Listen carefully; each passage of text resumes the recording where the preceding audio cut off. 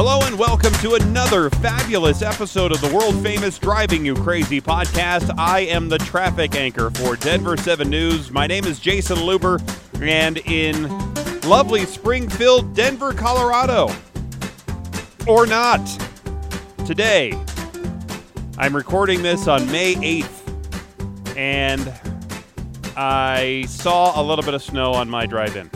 Yep. There's going to be more snow tonight. This is not like a January snow or the bomb cyclone blizzard that we had a few months ago. But you know what? It's May. Stop it already. Parts of our mountains could get 1.5 feet of snow today. It's supposed to be spring. Come on, Mother Nature. Your day, Mother's Day, is this weekend. Sunday. Don't you think you want some warm spring weather? Seriously? I am so ready for spring. Anyway, on today's show, we will be talking about the change in how we buy used cars. I'm going to tell you my adventure in just a little bit, as my wife and I have been looking for a used car for about a month now, and I've learned a ton about the process. I've also learned a ton about the companies that want to sell you a used car. And in just a minute, I'm going to talk with Carvana. They are the company that has that tall, round used car vending machine. Have you seen that thing? I guess it looks like that Capitol Records building in Los Angeles, that large, tall, round building. Same thing, but this one is full of cars. And then you can just go up and have one come out and you drive it off, I guess. Anyway, there are other companies that want to sell you a car, too. A lot of these used car dealerships are popping up everywhere. It's an interesting time for used car sales, and so we'll talk to Carvana all about the changes in used car sales and what it means for you. But before that, police officers around the country, they never know what they're going to find when they pull somebody over. Well, that scenario is compounded tenfold in Florida because, Florida. Police in Punta Gorda, it's on the north side of Fort Myers, they saw a blue Chevy pickup blow right past a stop sign, and it was around 3:15 in the morning. So naturally, the sheriff's deputies turned on their lights and sirens and pulled the driver over. When they approached the pickup, the driver said he and his passenger had been collecting frogs and snakes from under a nearby overpass. That's exactly what I would be doing at 3 o'clock in the morning. So the Charlotte County deputy asked the couple if they would open up their backpacks and show their haul just to make sure they didn't have anything illegal. Well, the passenger grabbed her backpack from the floor right next to her feet. When she unzipped it, it showed that there were 43 small turtles inside. That was a big no-no, first of all. And then the other deputy said, "Anything else?" It was then that the woman reached into her yoga pants and pulled out a foot-long alligator. Seriously? All right, there's not much room in yoga pants to begin with. And how are you going to hide a 1-foot alligator in your yoga pants? And where in your yoga pants are you hiding this alligator? And aren't you concerned that the 1-foot alligator, even though it is a 1-foot alligator, it still has alligator teeth? And I'm sure it still can bite. And it would hurt in your yoga pants. Okay. Well, the baby gator was seized along with those turtles, and all of the animals were released back into the wild. So, Florida, there you go. And there were 2 passengers who were on an Air New Zealand flight, and they were kicked off after reportedly refusing to pay attention to the airline safety briefing. The 2, it was a man and a woman, this couple, they were sitting in the exit row, and when the safety video started to play, the woman started looking down at her book, and then she soon decided to play with her phone. And both she and her male travel companion were then looking at their phones together. So not paying attention at all, And what compounds the problem is they're in the exit row where they need to be paying attention, because the flight attendant said very patiently, "Can you please watch what's happening here, because this is an exit row and you need to know what's going on in case there's a problem and people need to get out of the airplane." Well, the pair ignored her, and several times the flight attendant kept asking the passengers to pay attention, but the woman reportedly put her fingers in her ears. One passenger said it was shockingly arrogant behavior. They didn't seem to care. "We were saying it takes 2 minutes to look at it. Just look at it. They seemed like they were too important for the safety video." Obviously they were. Well, the flight attendant then called the pilot, who returned back to the gate, and the couple was removed from the flight by police. When they were told that police were waiting for them as they returned back to the gate, the woman reportedly pulled out her phone and loudly tried to make a booking with Jetstar Airlines to get them on their way.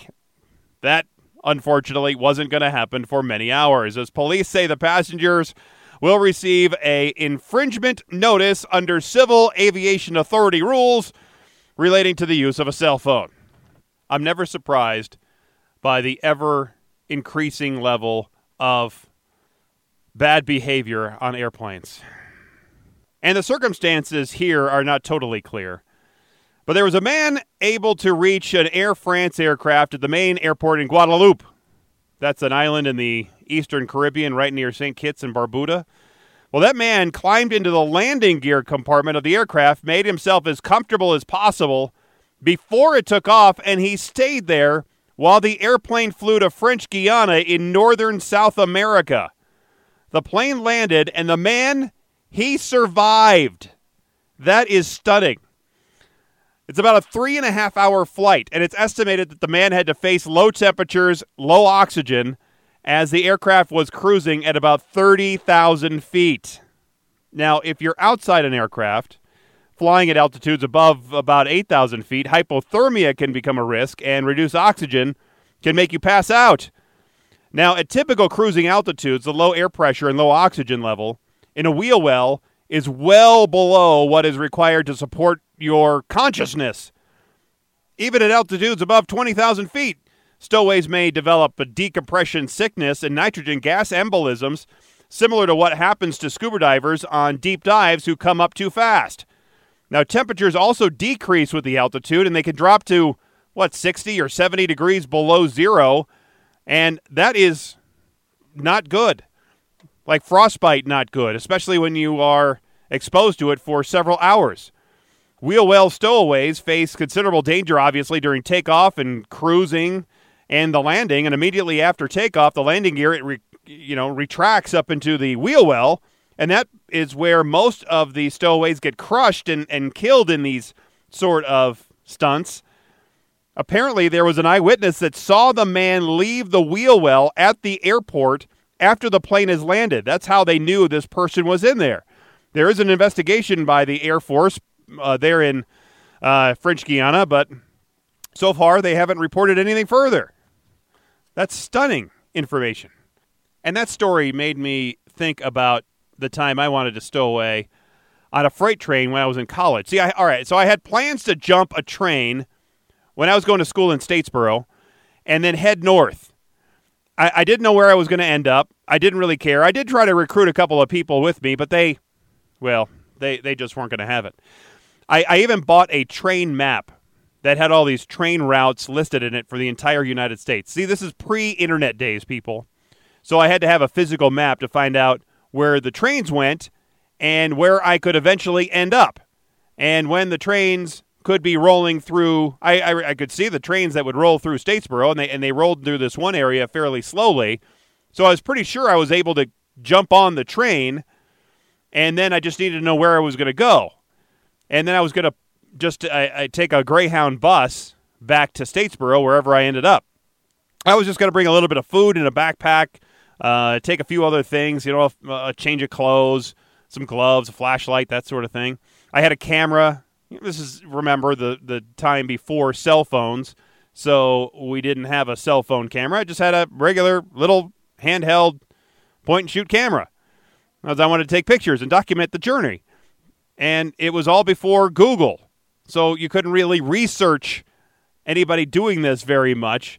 All I had to rely on was some news articles and just blind hope that it was going to work out. And I guess I don't know if it was just apathy or that little voice in my head that kept telling me I probably shouldn't do this, and I never did it. I wouldn't say it's one of my most major regrets I've had over my life. I mean, maybe it is. Okay, maybe more than maybe. But, okay, I'm glad I didn't do it. And that's coming from a guy who's a dad who wouldn't want his kids to risk it. I've seen videos of other people do it, and I know of stories where people have been seriously hurt and obviously killed doing it. But I've also read reports and have seen videos from people who succeed at doing it, and these videos are really cool. And it looks like the trip is really cool. So that's, I guess, have slight regret that I never did it. But it was really after I first moved to Denver in the early 90s. I was working for this sports talk radio station, and we used to do these remote broadcasts at a different business every day of the week. And one of the days, we would broadcast live from a place called Newsland. Now, Newsland, it was this business, again, before the internet, that had about every newspaper and magazine from around the country that you could ever imagine. They even had newspapers from around the world, and these magazines were very specialized. I remember one was quilting only, and they had all these specialized papers and news from really around the world. It was pretty neat. And one of the magazines that Newsland had, and they carried, it was called Hobo Times. I loved the Hobo Times. And it was out, it would come out every couple of months, and it would tell the story of the people who would ride the rails and what it was like to travel via train around the country. Not obviously on the Amtrak, on freight trains. And these people who would travel from place to place, jumping on freight trains, and what their life was like, and the ups and the downs, and how they did what they did. It further, though, fueled my disappointment that I'd never tried jumping on a freight train in college. Looking back as a much older man now, I can see that it would have been foolish to do, knowing the risks of jumping on a train, but even now as an older man, I could see that it was probably going to be a whole heck of a lot of fun, as long as I didn't fall off and get crushed under the wheels. I guess that was my major concern, was trying to jump on or off the train, and it's that moment that you could slip and fall under the wheels, and there goes an arm, or there goes your leg, or as I've seen that at least covering news stories here over the last 30 years of people doing that. I would like to stow away in a plane, I guess. I mean, not on a plane, like in the wheel well or anything like that, maybe in the plane. People always say, hey, let's get on the plane. I'd rather get in the plane. It's much nicer than it is outside the plane. So I'd ride. I actually would ride in the cargo compartment where the pets ride. If it's good enough for Lassie, then it's good enough for me. I wouldn't mind going in there, even at a cheaper fare. If I could get half-price airfare and ride with the dogs, I would do it. My wife wouldn't do it. She could ride up there in the seats with the kids, and then I'll ride at half price or a quarter price down there with the animals. It'd be fine, just as long as I have a little bit of water. Depending on the flight, I guess I might need a bottle for restroom experience. Anyway, now let me tell you my other experience of buying a used car. So my wife and I, we've leased 3 Nissan Rogues. And you might be asking, all right, so why have you done a lease? I've always been told by smart money people that you should buy an appreciating asset, like a house, and lease a depreciating asset, like a car, or a boat, or a plane, or just about anything like that. We got our first one about 8 years ago. It was great. The deal was really good. The car was pretty nice. Plenty of room for the growing family. Then that lease was up, so we talked to the dealer, and they put us into another lease for basically the same car at almost a better deal. I mean, we're talking about $9,000 over 3 years, and that sounds like a lot of money, but to own a car, $3,000 a year, really isn't that bad. It was around $250 a month, and that's pretty cheap for a car. So about a year and a half into that second car, the air conditioner went out, and it was a problem where the air conditioner was just blowing hot air. So I took it over to the dealership, and they could not fix it. They had it for about 2 weeks. They even gave me a rental car. They told us they were going to, at some point, try to fix this thing, and they had talked to the factory, and they had called other mechanics, and they could not figure out what was going on. So after about 2 weeks, they called us and said they're giving up. That's it. We're up. It's over. We can't do anything with this car. So what we're going to do for you is basically trade this one out for another one, but you're going to have to start your lease over again at 3 years. We were already about a year and a half into it, so that means we were going to be starting over at 3 years. Okay, fine. So we did it. I didn't want to drive without air conditioning for a year and a half because it was summer. I know it's Colorado, but still, it gets hot here. So now we're at the end of that lease right now, currently. So we are done with leases. Well, at least leasing these cars. We want to buy a new used car. We've been looking for one of those crossover SUVs, like the Rogue, but not a Nissan or an Infiniti. Basically, here's the deal. I'm done with Nissan. No offense, but I want to break up with Nissan and never, ever get back together. Never, ever get back together. If you're still driving a Nissan, great for you. But it's like my first college roommate. I was never a fan of his girlfriend, who eventually became his wife. And, that's fine. Good for him. Good for him. But she pretty much ruined the group of guys that we had. She was our Yoko Ono. I'm not sure I want to say that Nissan has ruined me like Yoko Ono ruined the Beatles, but I do know that I don't want to own another Nissan again. That's for sure. I'm done. Done with the Nissan. And it unfortunately, it's going to carry on to Infinitis because Infiniti is just a fancy Nissan. And I just don't want to do the Nissan anymore. So our budget is $20,000. So whatever basically fits in there with the crossover SUV type car is going to work out for us. Well, except for a Nissan. We really like the Acura MDX or the RDX. The MDX is a little bit bigger than the RDX. Has that third row, and I never understood why we needed a third row, but my wife thinks we need a third row. Maybe because we have to carry some buddies along sometime in the future. That probably will never happen, but at least you have the option available, whatever.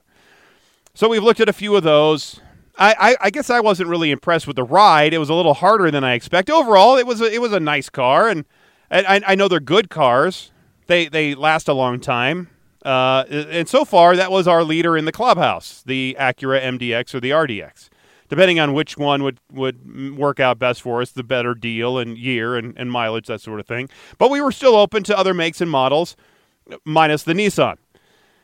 Now, we stopped by one dealer in town. I know the general sales manager there, and it's a VW dealership. And they tried to hook us up with a hail-damaged Volkswagen Touareg TDI. We originally went in there looking for not the Touareg, but the Tiguan. I think it's you pronounce it a Tiguan, whatever it is, and to see if they had any of those. But then he has all these, I guess, from Colorado Springs, where they had a lot of hail this past spring, and some of those cars are now filtering up here to Denver that haven't sold. And they have been fixed because of the VW exhaust problems. So they have all these Volkswagen Touareg TDIs, turbo diesel model, if you didn't know what the TDI was. So we looked at a couple of them, and I'll tell you what, they are really nice inside and out.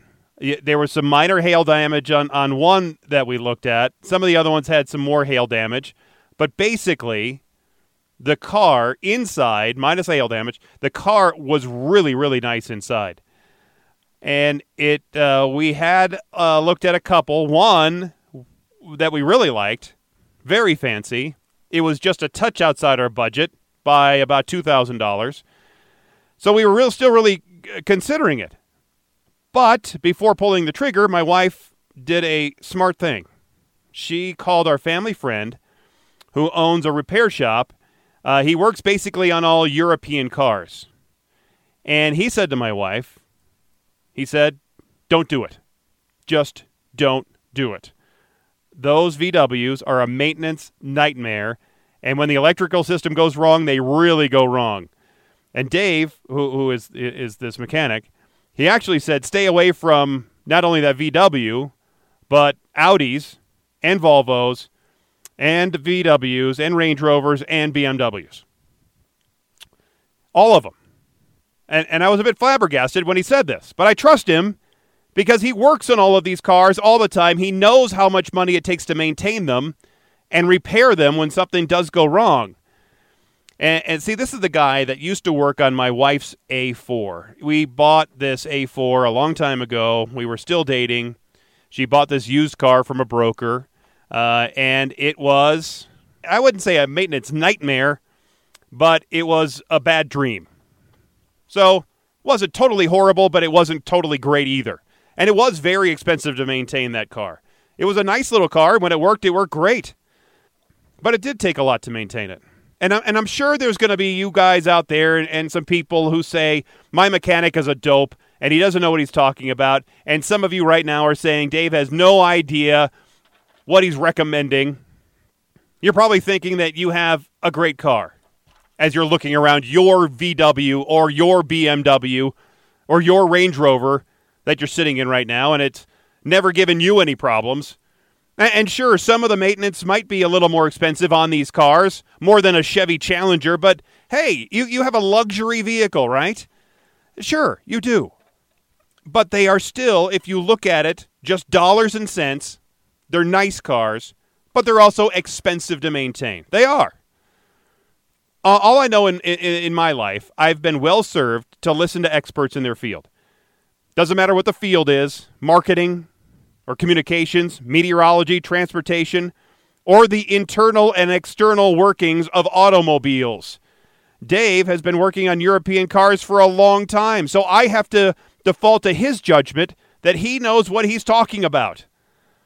That it's okay if you want to send me your note saying that your Volvo X90 has been a wonderful car and you've never had any problems with it. That's great for you, but for me, I'm going to follow Dave's advice. He said go with either a Honda or Acura, which is basically the same car because Honda makes Acuras, or go with a Toyota and Lexus because, again, same car maker, Toyota and Lexus.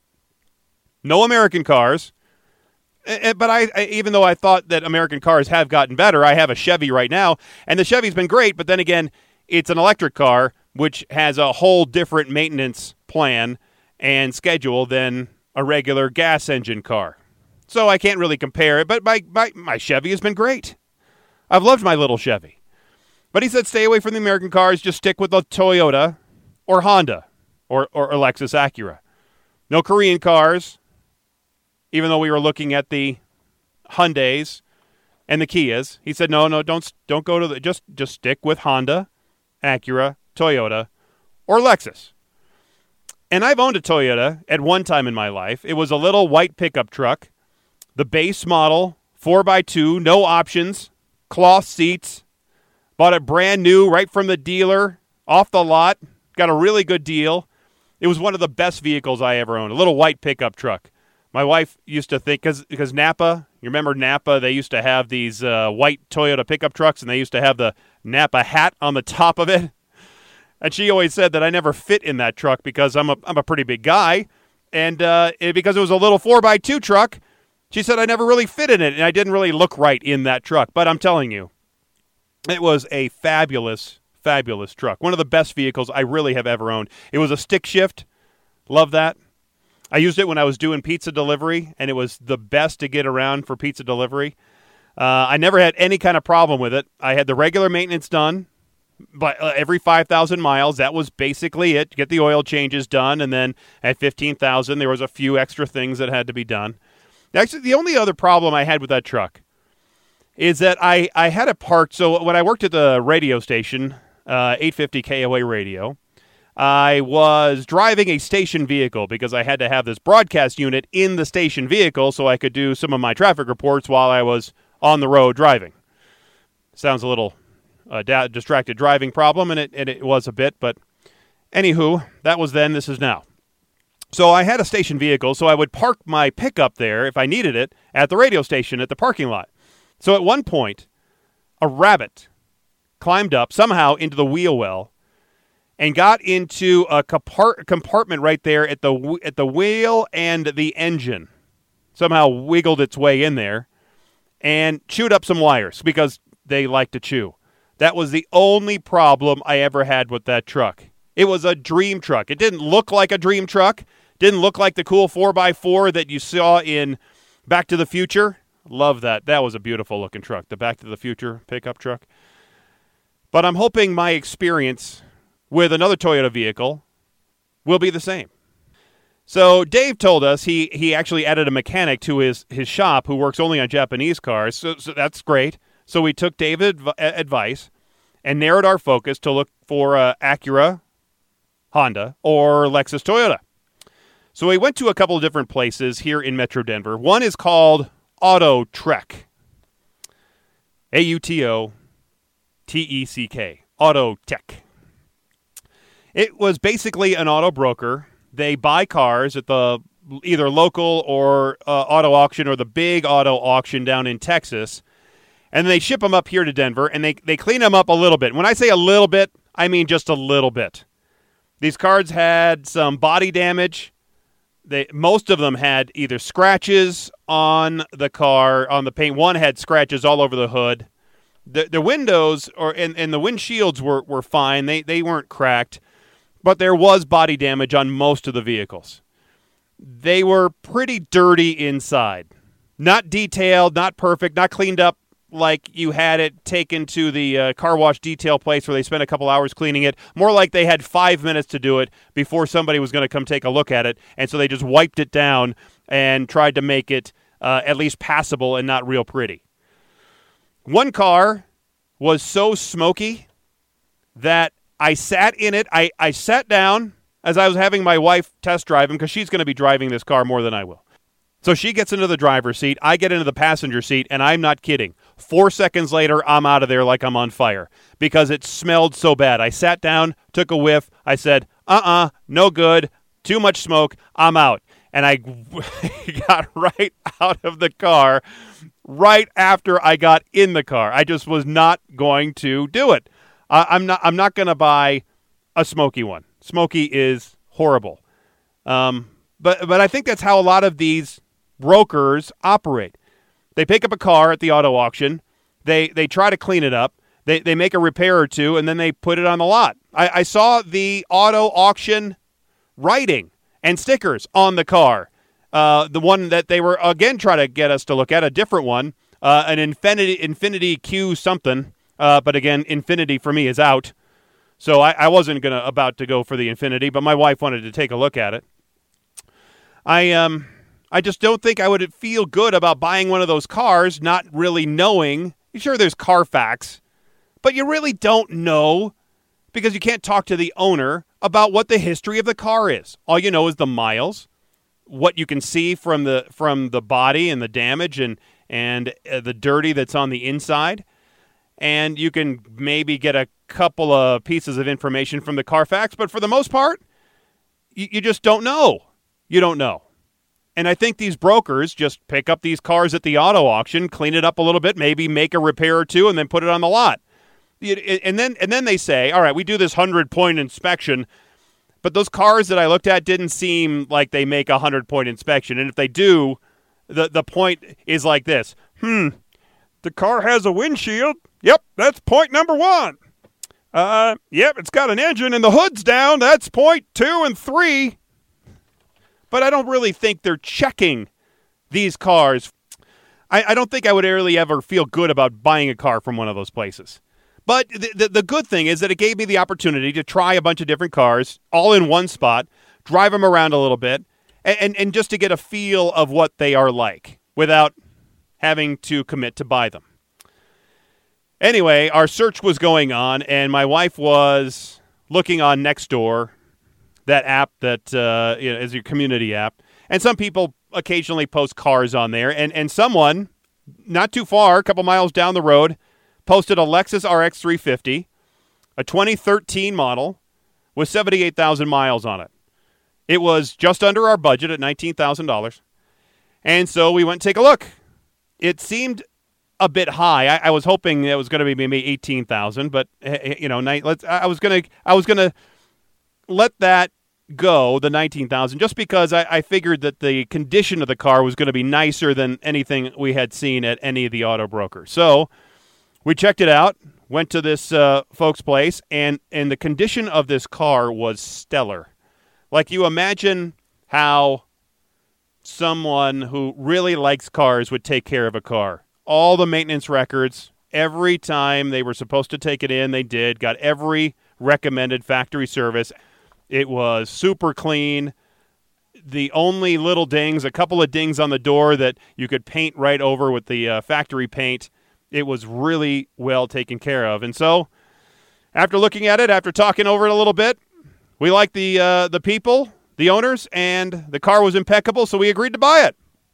So, now we've had the car for less than a week, and going through the process of getting the car and trying to get the plates and the registration, all that is a pain because I hate the DMV, and then all the charges for the sales tax and the registration fees and all that stuff. But so far, it's only been a couple of days since we've had the car, but the car is great.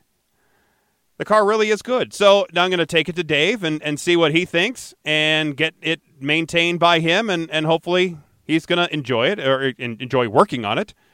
And hopefully I made the right choice. I guess I'll know in the next 6 months or 36 months or 300 months. I don't know. Anyway, this entirely too long story brings me to my next guest. When you want to buy a new car, you still pretty much have to go to a dealership and then struggle through all that mess. It used to be similar when you were trying to buy a used car, but there were some places to find a car, like in the want ads or the newspaper, of course, and there was the Auto Trader magazine. You remember the Auto Trader magazine? I loved looking at the Auto Trader magazine. It was that was one of my simple joys when I was a teenager. Then Craigslist came along and helped a little bit filter out where you could buy a car, but the changes in the way we buy used cars really have accelerated over the past few years thanks to companies like CarMax, TrueCar, Blinker, who we've had here on the show, and one of the newest and most interesting companies, Carvana. Carvana is famous for its gigantic car vending machines. Maybe you've seen them online and seen a picture of it. Carvana says they are the fastest growing auto retailer in the country, and they are expanding across the nation, including right here in Colorado. And to talk about Carvana and the trend in used car sales is Jenny Stanford Esquire, the Senior Director of Market Operations and Expansion for Carvana. Jenny, thanks for being here on the Driving You Crazy podcast. Yeah, thank you, Jason. So, Jenny, before we talk cars, let's talk Jenny. I understand you're a Colorado girl. I am born and raised in Steamboat Springs, went to DU, and lived in Denver for many years before jumping ship to work at Carvana in Phoenix. So how'd you get hooked up with Carvana? I was actually working in the Front Range, and Carvana reached out to me with just a really cool opportunity to lead their expansion efforts. This was over 3.5 years ago. At the time, we were in 9 cities, and the company knew that they were preparing for a large expansion and looking for someone that could help with that. And I remember calling my dad and saying, all right, Dad, I'm leaving Colorado, moving to the desert to sell used cars. So you can imagine it didn't go over well at first, but never looked back. It's been just an incredible journey, a really cool company to be with. Yeah, I can imagine what that conversation would be like. I have 2 little girls, so I would do the same thing. I would have some reservations at the beginning and then encourage them to do what they think is best. That is precisely what he did in good fatherly fashion. And now he's so excited. When we travel to different cities, we stop by the vending machines.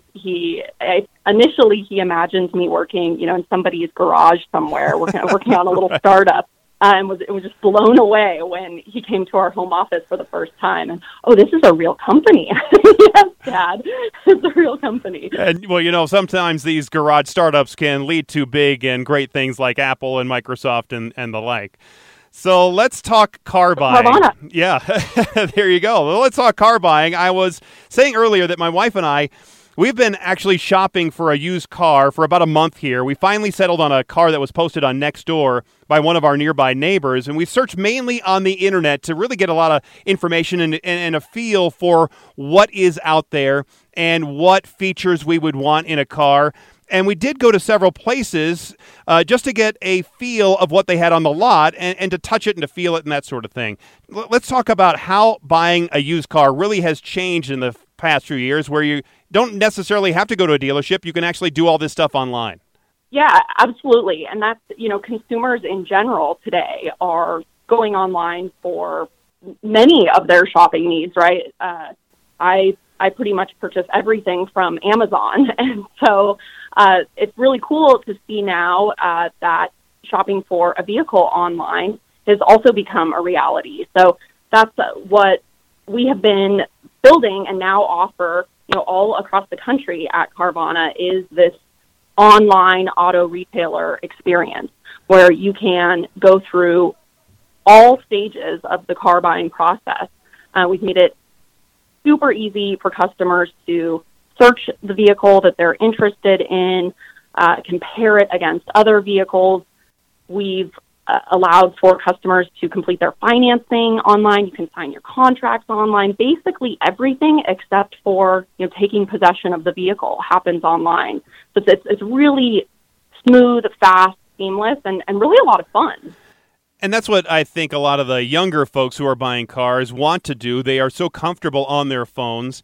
I'm one of the older guys in the newsroom, but all the younger reporters and anchors, they are glued to their phones. And I see that out and about, and it seems like that's what they want to do. That's how they want to not only buy cars, they want to buy everything that way. Right. And it is, I think that there's a mix of different types of consumers in the ways that they want to purchase. But our customers are across all demographics, all ages, rural, urban. We get all types of different, and I think that that's really what's happening in general with consumerism. Is it's not just the young millennials that are used to being on their phones. It's all types of customers that, as you said, you started your search online and utilizing online tools. So we've definitely seen the growth, as you maybe saw in your research. We've grown rapidly over the last 3 years, and so we've seen that growth just at Carvana. I'm speaking with Jenny Stanford, the Senior Director of Market Operations and Expansion for Carvana. So one thing, Jenny, I like doing when we were considering the cars we wanted to buy was I like to go out and touch it, to look it over, to get in and smell the car. By the way, way too many of the cars that we looked at had smoke in it. One of them I sat in for, I'm not kidding, for about 4 seconds, and I said, this is too smoky, I'm out. Maybe great for a smoker to get a good deal, but not for me. So how am I able to see and touch and smell these cars that I am considering on Carvana? Right. So the journey, of course, all starts online. And so in terms of seeing the vehicle, we have a proprietary 360-degree photography system that allows us to take pictures of the outside, the inside of the vehicle, and we put it on sort of this spinner. So you can tour the car inside and out. We've notated any imperfections, if there are any. We really try to give like a good feel of what the car is like, since you're buying it without seeing it, right? The second thing we do is, of course, then when the vehicle is delivered to you, you then begin your 7-day, no questions asked, return policy time frame. So we allow a customer to have 7 days to really test to own the car. Like it's much better than that, 4 right-hand turns that you would take on a test drive at a dealership. It really is the opportunity to, as you said, sit in it, smell it, try your commute in it, throw throw your golf clubs in back, see how they fit, see if your dog likes it, put the car, see everything that you would do, take it to a mechanic. And we think that actually provides sort of a better experience if you get to day 6, day 7, and determine, what, this shade of blue just isn't right for me. Right. No questions asked. We come back and pick it up. The other day I was on a exchange. It was actually the woman she decided that she didn't want the vehicle, but she still wanted to purchase a different vehicle from Carvana. So we will also do that. We'll bring you a new vehicle. And for her, it was, she drove the car and her purse kept sliding off of the console in a disruptive way, it got in her way of driving. And she said, I don't know what it is about this console. It doesn't hold my purse well, right? And so switched to a different car that she had a flatter, more concave console for where her purse could fit. And that's, those are the types of things that we care about, is ultimately making sure the customer has exactly the car that they want. Does this cost me any money? Can I just have a car delivered every 7 days then to keep test driving? But I suppose you could keep doing that. Surely we have some sort of limit on the number that we would deliver. Typically, though, when customers are doing this, they're really in it, right? You're signing that purchase paperwork on the first day. So it's the intention really is that you want to purchase the car. But absolutely, I mean, we have had people where sometimes it takes 2 exchanges. Sometimes you'll just say, you know what, I'm actually just going to return this car. And again, it's no questions asked. Like we don't charge a fee for this. It's just part of our offering. But for a guy like me, I don't need 7 days. I need about 7 minutes. And that's that's probably typical for a lot of men that can just see and look and smell the car right now and then move on to the next one and then maybe see a lot more that way than I could see possibly with just having all the cars delivered once in a while. Right. And we recognize, as I kind of said earlier, there's all different types of consumers out there.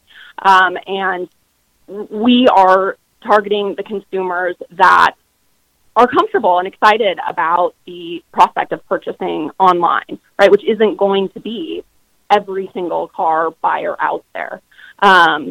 This is for someone that's looking for a convenient, fast, no pressure type situations, purchase a car, and it's different for everyone. So is it cost efficient for you folks to send these cars from wherever in the country to deliver to my house and then drop it off and if I don't like it, to come back and pick it up? How cost efficient is that? Oh my goodness! Well, so all of the details of our cost structure and the financing of the company, I'd have to defer to our investor relations site where we have all kinds of information about kind of the cost structure and how it works. But I do think it is a great question, because what we do is super cool. We offer the ability for anyone, now anyone in 5 cities, really the whole kind of Front Range metro area of Denver, to see all 15,000 plus of the vehicles that we have in inventory. And of course, those vehicles are not all sitting in Denver, right? They're all over the country, and we utilize our logistics network to transport them and make them available in as little as 1 day in some cases, in many cases. So it is a really cool, a very challenging, and it's been a fun problem to figure out, but it makes the purchase experience seamless for the customer. Yeah, I have a great marketing line since you're into marketing. You are the Amazon of car delivery. It is very much like that. It is very much like purchasing on Amazon. We are speaking with Jenny Stanford, the Senior Director of Market Operations and Expansion for Carvana. So many of the brokers I visited would buy a car at the auto auction, whether it's a local one or there's a big one down in Texas, and we saw the auction stickers on, and the writing on the windows, and so we knew they were right from the auction. And it seemed like a lot of the brokers, not only here, I'm sure around the country, will buy these cars at the auction, clean them up a little bit, some more than others, and then put them out on the lot for a couple thousand more than what they paid for, and then sell it to whomever just wanders by. Where does Carvana get their cars? So we purchase from a variety of different venues. We do very similar to any dealer out there, any other auto retailer. We do purchase from auctions. A big place, actually, that we get many of our cars is from our customers. So customers are able to trade in a vehicle when they purchase with us, or we also will just purchase vehicles from customers. If you're purchasing customers, that's going to be a whole different business plan. Yeah, yeah, that's definitely not our business. So it's a pretty cool way to acquire unique vehicles is through cars that customers are looking to sell. They can go also online to Carvana.com, put in the VIN, and we will automatically generate an offer, immediately there on the website. And then you can either use that offer, as a down payment for your vehicle on the website, or you can just have us come pick it up and cut you a check. And super easy. Again, very low pressure. We really aim to make the experience as easy and as incredible as possible. I do have a 2016 Nissan Rogue with 37,000 miles on it. That's only got 2 months left on the lease if you want to come pick that up. Yeah, put it in the website. So we'll come get it. I will try. All right, so one of the places my wife and I visited when we were looking at cars, they were talking about how well they inspect their cars, because I was a little bit suspect on some of the cars we were looking at, and they say they do a 100 or whatever point inspection. But when I looked at some of these cars, I think their points were like, does it have tires? Yep, there's a point. It has a hood and it's down. That's 2 more points. What does Carvana do to make sure that the cars work and will continue to work as I own it?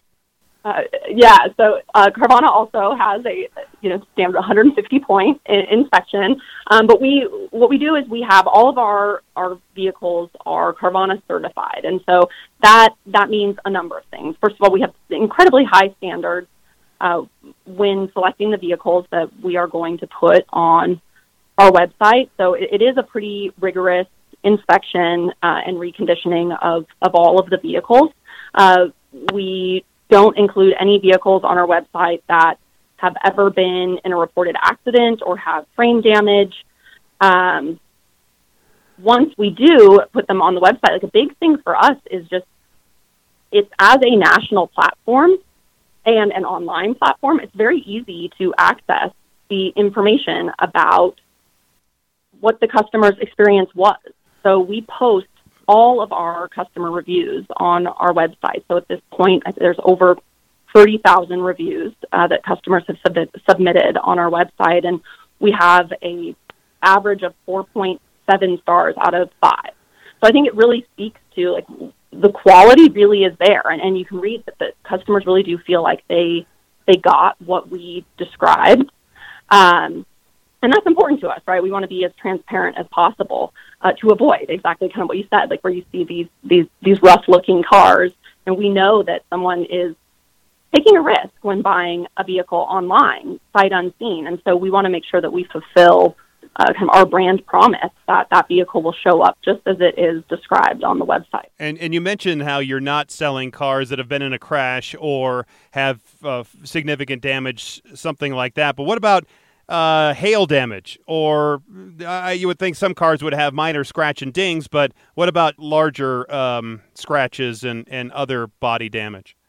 It depends on, we have a whole slew of standards for our vehicles that we look at every time that we put them on the website. So in some cases, if it's a really large, egregious problem, we just don't sell it on the website, right? Like that's when we would take it to, we'd send it off to an auction or something like that.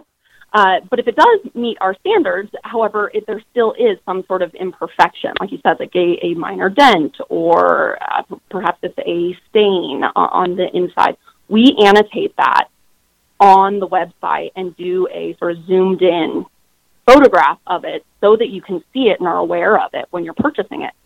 Then, of course, when we arrive with the vehicle, you're then able to look at all of these imperfections in person, look for other ones, and you can elect to, reject the car right there at delivery. You don't have to wait the 7 days. We say, oh gosh, this dent looks way bigger in person than it did in the picture. We happily take the car back and, help you either shop for another one or, let the customer continue on their search. Speaking with Jenny Stanford, Senior Director of Market Operations and Expansion for Carvana. Jenny, financing obviously is a huge part of buying a car. For most people, they need a loan, and it can be tricky for private sales, like if you're getting a car on Craigslist or like I am on Nextdoor. How much does the financing aspect play into the experience there at Carvana? It's a really cool part of our experience is the fact that we offer financing online through the website, Carvana.com.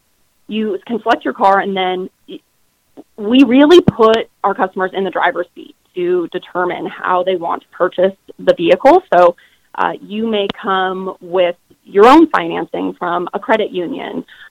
We are happy to work with credit unions and go down that path. You enter the information there online or call in to one of our customer advocates to help you through that process. Alternatively, we also offer our own financing on the website, and it's done in a really cool way in which you can select your own terms. You put in your financial information. It determines what sort of your rates would be. And then you can select, like if you want to kind of have a higher down payment, but lower monthly payments. Like we make that all very transparent and clear so that the customer can quickly select the direction that they want to go, what works best for them. I've talked a lot here on the show about the future of cars and how they're going to be changing over the next 5 years, 10 years with automation and 5G and how eventually, maybe in 20 years, we're going to see self-driving cars. So how does all of that, the new technology and the eventual takeover of self-driving cars, maybe in 20 years, play into the future of Carvana and all of these other maybe used car dealerships? Oh, man. Jason, this is such a tough question to see the future, right? Also, who's going to win the Super Bowl this year? If you can give me those answers too, then I'll just run to Vegas. Yeah, exactly.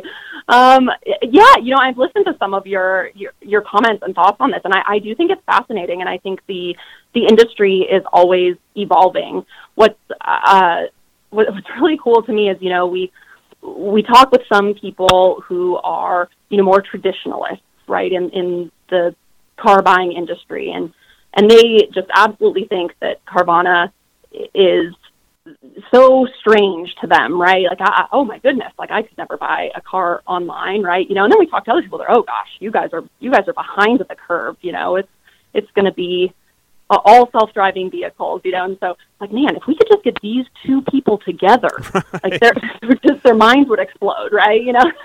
But I do think it is a valid question, and we like to watch where the industry is going. I think, today, even in a world where many people are moving to utilizing services like Uber or Lyft or other ride-sharing services, they still often own their own vehicle, and it's. I think that the majority of folks haven't given up car ownership in lieu of taking Ubers everywhere. Now, some have, and I think that you're right. Think that at some point in the future there will be a lot more of people taking unconventional ways. Who knows where the driving industry is going to go? But we do keep our eye on it, and I think it's fun. It's fun for us to play in that space and be a part of it.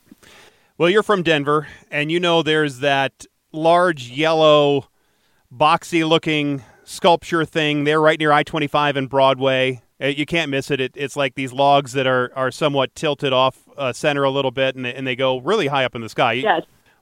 I think that'd be a great spot for a Carvana vending machine. Are we ever going to see one of those vending machines here in Denver? I hope so. I'm obviously biased, right?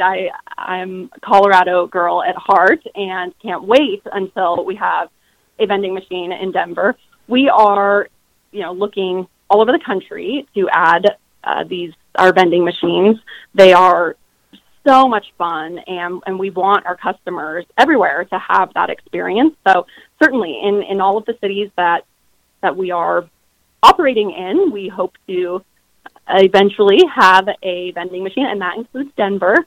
So keep your eye out. I hope to see one somewhere along I-25 or I-70 one day as well.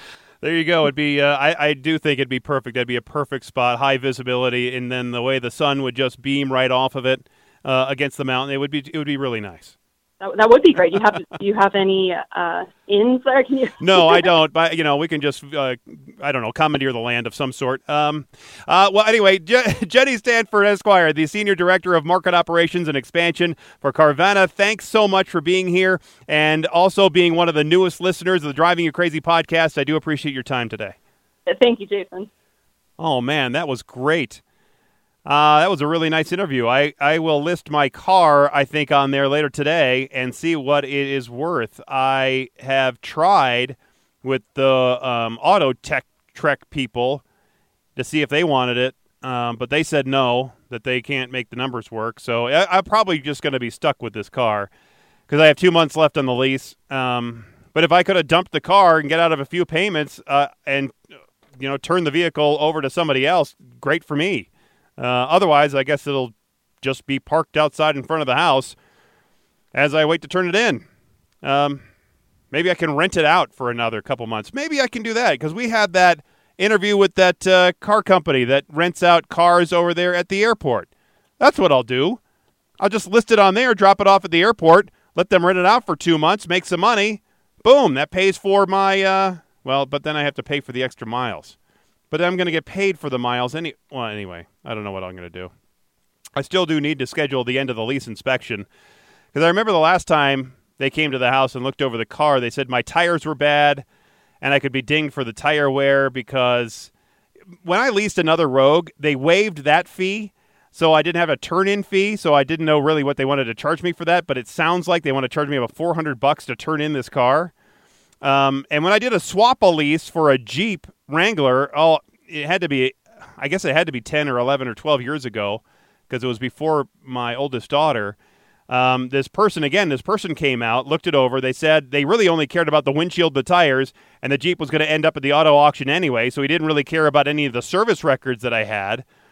I should tell you that story another time about doing the swap lease.